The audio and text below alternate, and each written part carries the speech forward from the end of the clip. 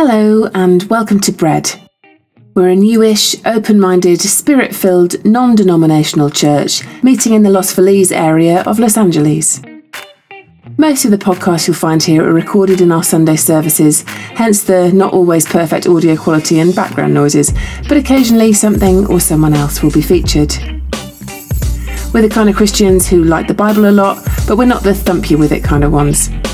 We believe in the world-changing power of the love of Jesus and the present-day work of the Holy Spirit to change things. We're also always trying to integrate all this culturally applicable truth in real ways that reach our emotions and intellects, as well as our spirits. We're starting 2020 with a 7-part series called The Holiness of Health. The truth about our emotional and mental health doesn't always get centre stage in church, and while this is all stuff that we talk about quite a lot at Bread, we wanted to kick off the new decade with a proper, in-depth look at this stuff. We hope you enjoy it.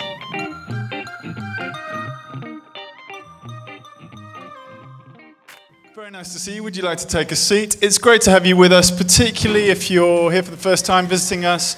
My name's Ed, I'm married to Hannah, and we lead the church here. You're very welcome. We are drawing to a close on our series, which is called The Holiness of Health. And basically, the idea on this is that we've been trying to delve a little deeper beyond possibly what we've heard in church if we've spent a lot of time in church growing up, and going a little bit deeper into our emotional health and how Jesus affects us at that level. And really, it's as we become changed by him at those deepest levels in terms of our emotional health that we can actually respond to him better, respond to other people better, and live lives like we were intended for. So we have this week, and then next week is our last week on this. And today I want to just remind you firstly of how Jesus sums up the commandments. As you'll know, he says there are two, really. Love the Lord your God with all your heart, mind, soul, and strength, and love your neighbor as yourself. And this morning I want to concentrate on that second one, loving our neighbor as ourselves. Now, people the world over know, even if they haven't got much experience of Christianity, that probably the central message of the whole Jesus thing was love, right? We know that love is the key. And IKEA, the Swedish home store, Monolith, did a experiment. What they did is they took two plants, identical plants in more or less every single way, same species, same age, same nursery, grown under the same conditions, and they placed these as close to identical plants as it could possibly be in a school for 30 days. That's them. And they asked the kids at this school for 30 days to bully one plant and to compliment the other plant. So the kids would go in and they would say nasty things to one plant and nice things to the other plant. And they recorded these on a little recorder, and then they played these to these plants 24/7, even when the kids weren't in school. And this is what happened. Can you see that?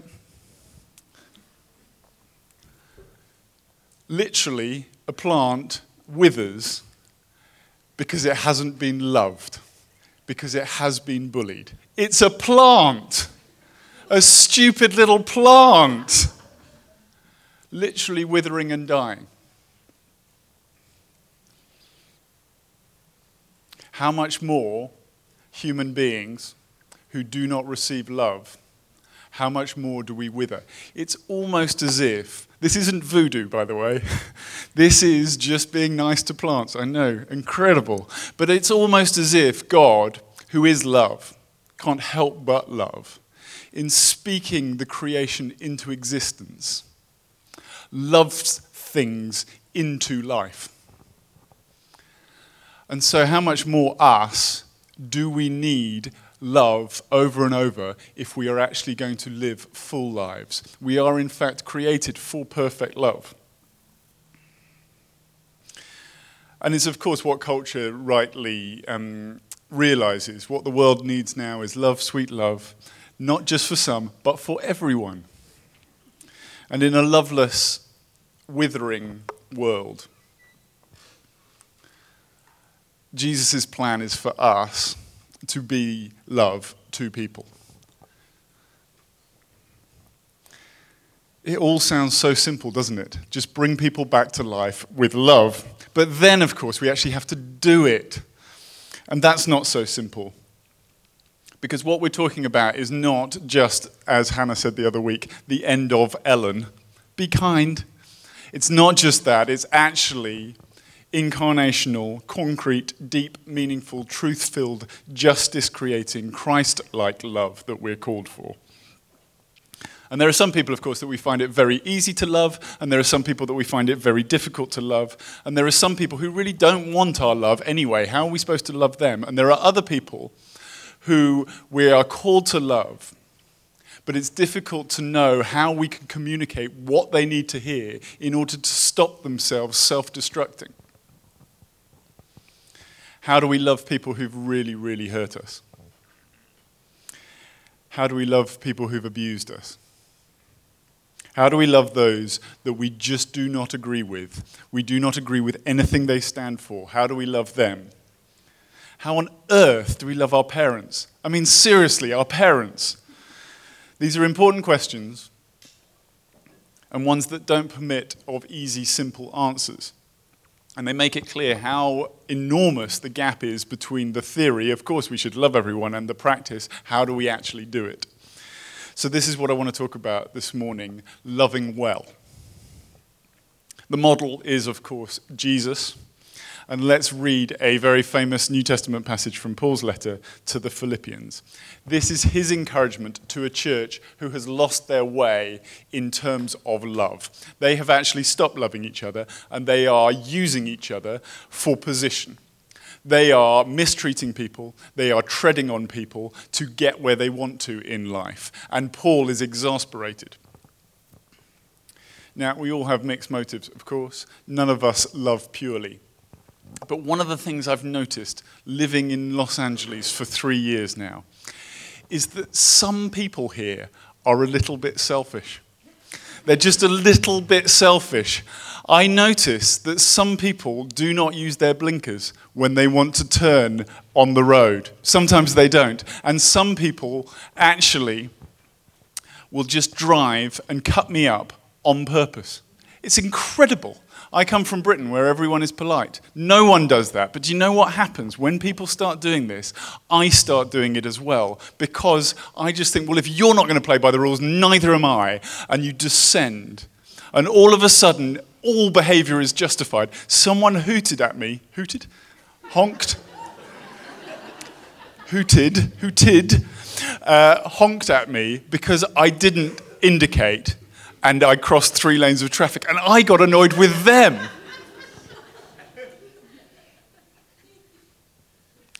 Now, this church and lots of people that we've met are wonderfully selfless.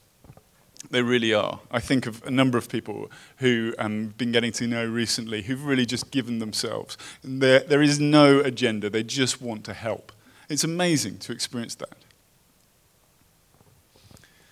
But it's a bit worrying, isn't it, when it's the selfless people that stand out because they're a bit of an anomaly.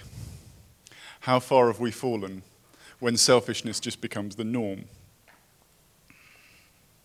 So, however selfless we are, can I just encourage all of us to hear again what Jesus might want to say to us with regards to how we are loving and whether we could be loving a bit better? This is Paul's exhortation. Therefore, Philippians 2, if you have any encouragement from being united with Christ, if any comfort from his love, if any common sharing in the Spirit, if any tenderness and compassion, then make my joy complete by being like-minded, having the same love, being one in spirit and one in mind. Do nothing out of selfish ambition or vain conceit. Rather, in humility, value others above yourself, not looking to your own interests, but each of you to the interests of others. In your relationships with one another, have the same mindset as Christ Jesus, who, being in very nature God, did not consider equality with God something to be used to his own advantage or grasped at or held on tightly to. Rather, he made himself nothing And by taking the very nature of a servant, being made in human likeness and being found in appearance as a man, he humbled himself by becoming obedient to death, even death on a cross. Therefore, God exalted him to the highest place and gave him the name that is above every name, that at the name of Jesus every knee should bow, in heaven and on earth and under the earth, and every tongue acknowledge that Jesus Christ is Lord, to the glory of the Father. One of the most famous passages in the New Testament, always good to hear. So how are we going to love well? How are we going to have the same mindset, the same posture towards the world, the same way of being as Jesus? Firstly, we, like him, need to enter into other people's worlds. So Friday night is a date night for Hannah and me. Despite the fact that we work together, despite the fact that we parent together and live together, we actually find that we often don't have much time to actually connect with each other. So we have carved out Friday night, date night. It usually happens, it doesn't always happen. But what nearly always happens when we have Friday night, date night, is all of the thoughts and feelings and plans and decisions we've been mulling over and thinking about through the whole week come splurging out on Friday night because we haven't had a chance to actually talk about them yet. And on this particular Friday night, last Friday night, Hannah wanted to talk about some friends of ours and a particular situation with these friends. And this is a situation that we've talked about a number of times before. And it's clear where we stand. And where we stand is diametrically opposite to each other about what we should do about this situation. But Hannah had had some new feelings about this, and she wanted to talk about it. So she started talking about it. And what I didn't do was listen. Instead, what I did was tell her my thoughts, which she's heard a million times before, and I'm still exactly on the same page, and I would just be pouring them out to her. And it was clear after we'd been doing this, basically talking at each other for a while, that date night probably wasn't going to end up where we hoped it would. Anyway, don't think about that. We did this for a bit, and what it was clear was neither of us were hearing each other. The writer David Ausberger said that being heard is so close to being loved that for the average person, it's almost like they're indistinguishable. Neither of us were hearing each other, and neither of us felt particularly loved. The reason I didn't hear Hannah was because I did not want to enter into her world. I did not want to think about her feelings. I did not want to think about her experience. I did not want to think about her week. I did not want to place myself into this other unfamiliar world to actually get to grips with what her wiring was telling her, her experience of life was telling her. I did not want to go there. I wanted to stay in mine because I like mine and I know mine and I'm safe in mine. Now, I'm sure you will have all experienced something similar before. Perhaps when you've talked to someone who thinks very differently about something. For instance, cast your mind back to 2016, those heady days of presidential elections. Think about, for instance, a parent, for instance. Think about a parent who may or may not live in a different part of the country, who may or may not have a different experience of life, and who may or may not have voted for the different person to the person that you voted for. And imagine talking to them. And imagine them not entering into your world, not thinking about what your experiences of life are, and not being able to hear your point of view. And imagine you doing exactly the same to them, and how unloved you feel. Not making any political points. We don't have to agree with other people's worlds, but if we're going to love well, we do have to get into them. We do have to walk into other people's experience of life in order to actually love them. That goes for our closest friends and the people that we meet at work or in the queue at Starbucks. Let your attitude, your way of being, your posture towards everyone be like, verse 6, Jesus, who, being in very nature God, did not consider equality with God something to be used for his own advantage, but made himself nothing, taking the very nature of a servant and being made in human likeness. Consider this. It's very hard to get our head around, but pre-existent Jesus had only known heaven. Perfection for eternity.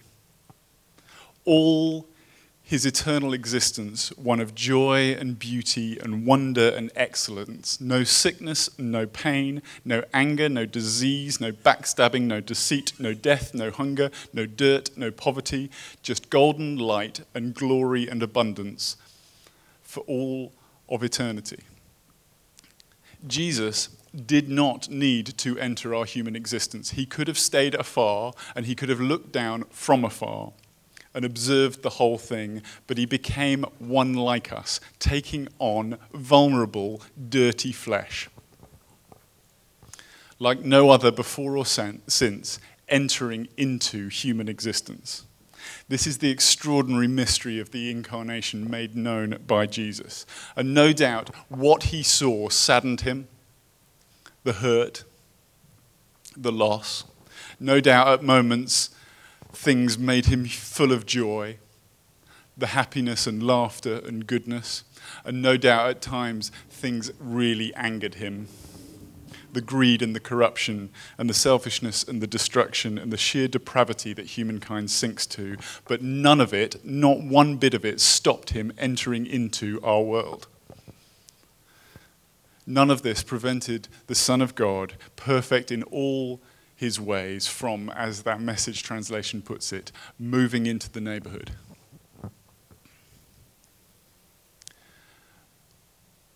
Jesus definitely did not agree and does not agree with much that goes on in our world, but it didn't stop him entering into it fully. Jesus did not consider his position and his privilege one to be held on to tightly, but gave it all up for the sake of love. And the same goes for us if we're going to love well. Are we going to grasp at and hold tightly to our position? Or are we going to hold it in open hands, allowing it to not stop us from being with people, seeing people, hearing people? Does your wealth stop you from loving other people well? What about your employment status or your paycheck? Are you above people that are beneath you on the success scale? What about your education or your gender? Do you know what happens when men just talk to men and women just talk to women, or men just talk to women and women just talk to men? Their worlds become more and more narrow, more and more isolated, and they stop living the full life that we were intended for. I say this as someone who, I prefer the company of women. I think it's because I've got a strong mother and I found them safer in general. But you know what? As time's gone on, I've really missed men. I need to spend some more time with men. Because our experience of life is richer, we are closer to the people we were created to be when we experience all that life is for, all the people that God has created us with. And the same goes for relationships defined by preferences on ethnicity, sexuality, age, experience. What about your gifts and your passions? Are you holding on to them tightly for fear that they might be abused or they might be misused? Or are you only letting other people see them who could actually help you realize your dreams? Or are you holding your gifts and your passions in open hands so that they can bless other people, so that they can bring life and goodness to other people?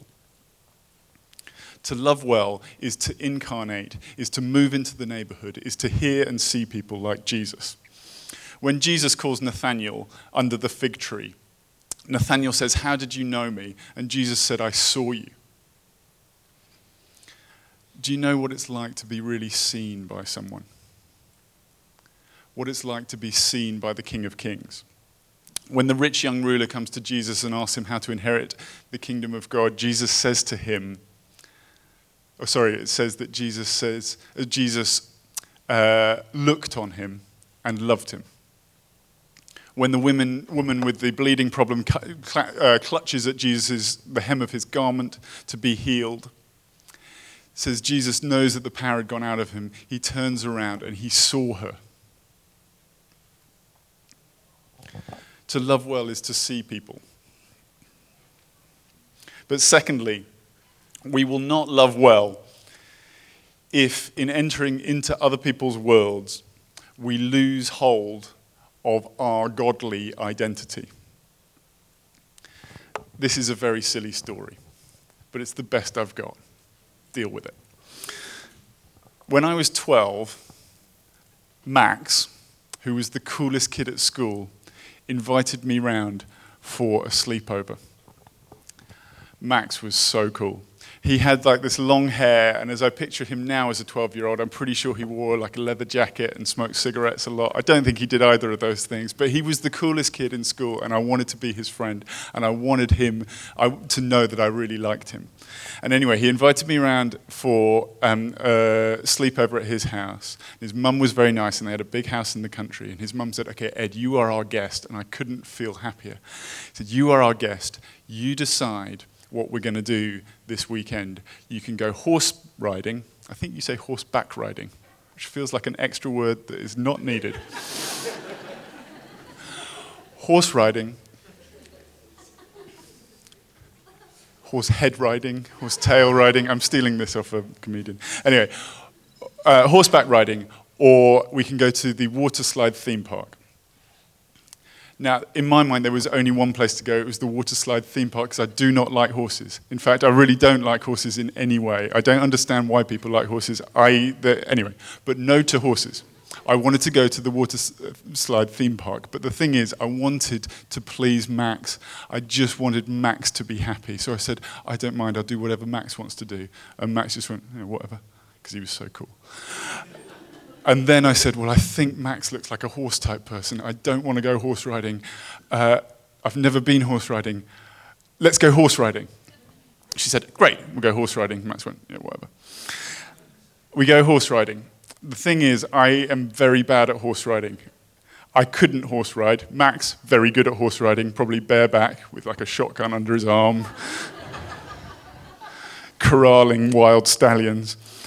I'm going very slowly, and so Max has to go very slowly with me, and it's all going, ow, ow, ow, ow, ow. I'm not enjoying it. He's getting more and more annoyed. Then I rub my eye because it's a bit itchy. And then it gets more itchy, and it starts to water, and so does my other eye, and I itch that. And then both eyes start watering a lot and become huge, like kind of big purple tennis balls. And I can't see out of my eyes, and it turns out I have a deep, deep allergy to horses. And I'm on a horse for another 2 hours. By the end of the horse ride, I cannot see anything. And Max's mum and me spend the rest of this supposed beautiful weekend away in hospital. They are very annoyed. Max goes, "I just wanted to go to the water slide park."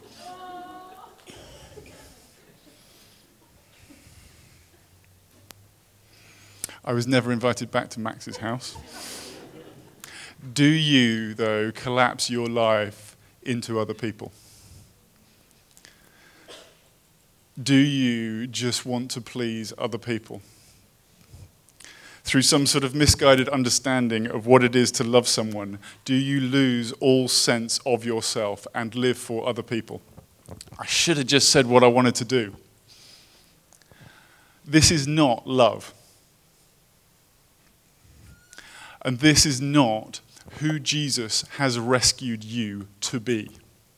You are infinitely more valuable than that. You are a child of the living God. And you must not lose that identity, because when you lose that identity, you cannot love well.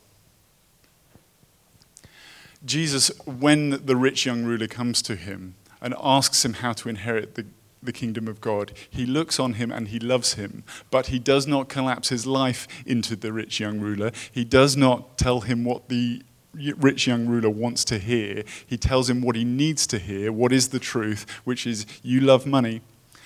Go away, sell all your possessions and give your money to the poor.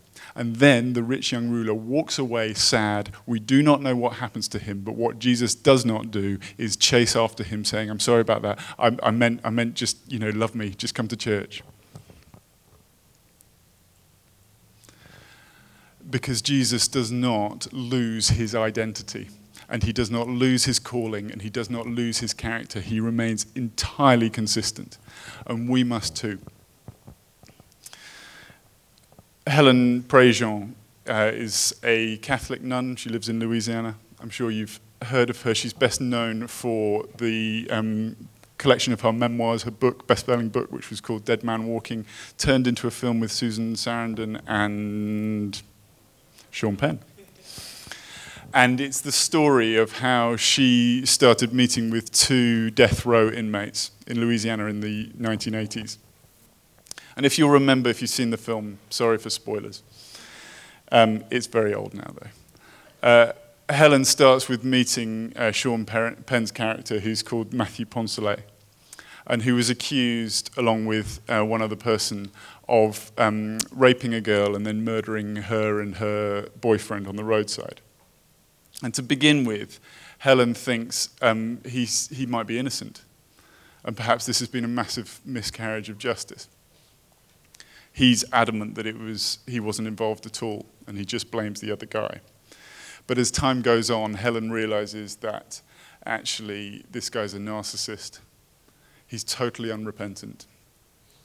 He's a racist, and he's a Nazi, and he's a misogynist.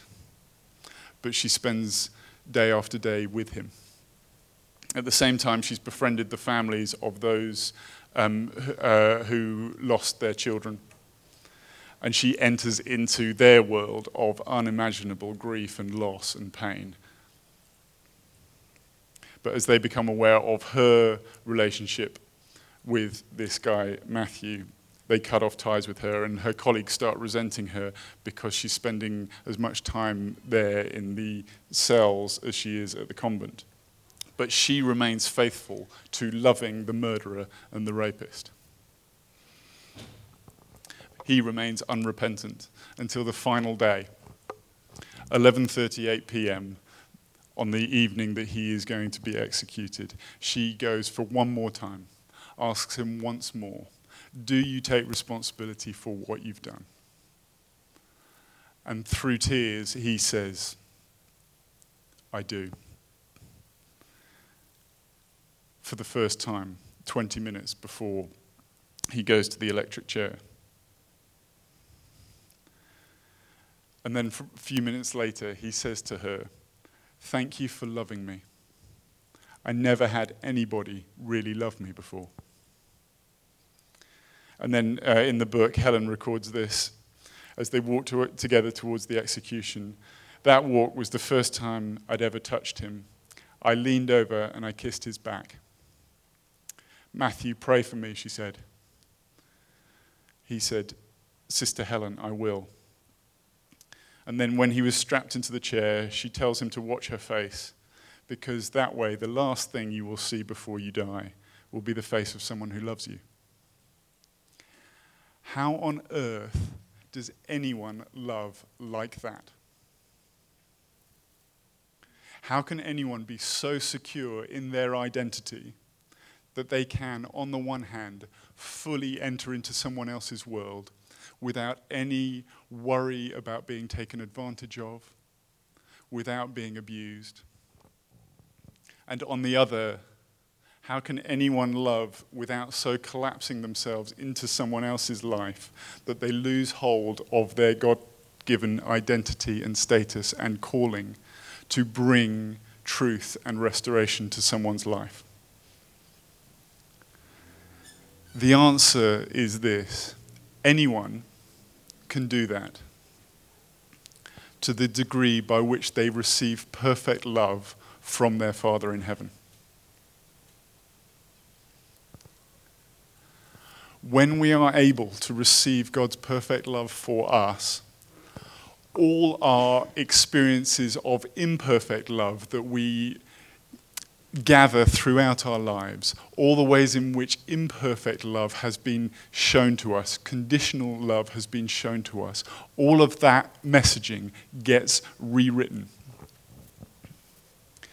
In all the places where at times you've been told, do not give an inch because they'll take a mile. All those times that you've been told, if you are vulnerable, people will take advantage of you. All those times in which that experience has been shown to be true to you, times when you have given yourself to people and they have abused you. All those times where you've been told there's a line in life and you need to hold on to your position because if you leave your position, other people will jump in the queue in front of you. In place of all those messages, God's unconditional, perfect love says, give yourself in vulnerability to other people, and I, the King of Heaven, will protect you. Self-protection pales in the light of the King of Heaven protecting you. And similarly, in place of those contrasting messages we have received, of, if you really loved properly, you would be there for me. If you were a proper Christian, nothing would be too much for you if you were actually like Jesus. All those messages where we have been told, if you were a good son or a good daughter, you would be there for me. Or a real wife or a real husband would always, always, always put the husband or the wife before themselves.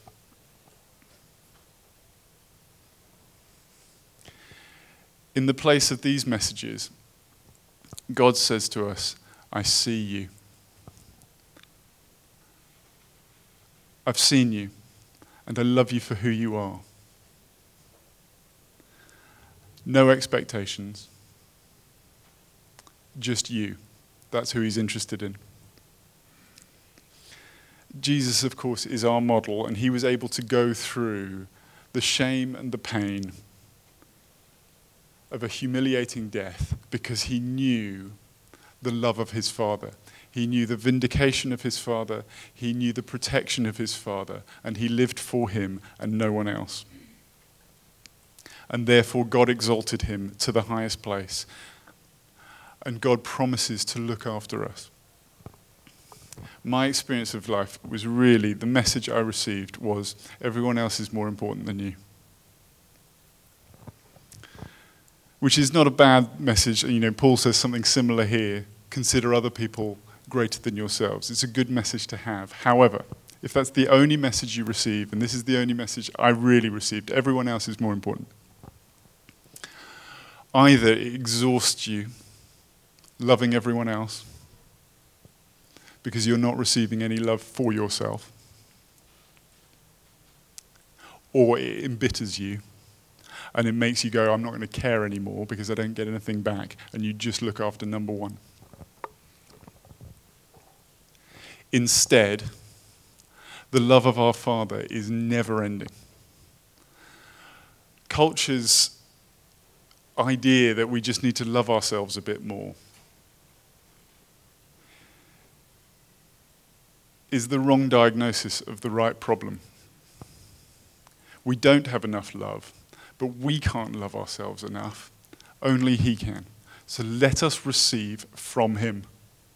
Receive the love of your Father for you, to be the person you're created to be, so that you might love other people well, so that you can enter into their worlds, and so that you can show them the love of Christ. Amen. Amen. Let us sing a song. All the talks from our Sunday services are written with an aim to point people towards and help them open themselves to the person and the power of the Holy Spirit. We don't think he's just a bit part or an optional extra in our Sunday services. Following his lead is kind of the whole point.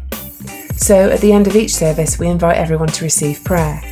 There's no magic in the way that we pray for people. We've just found that it's the easiest and most natural way to open ourselves, and that when we do that, he often meets us in the most wonderfully transformative ways. If you're able to join us at a service, we'd always encourage you to give this a go, as out of your comfort zone as it may be. Do drop us a line at hello@bread.church if you'd like to talk about any of this more. Thanks for listening.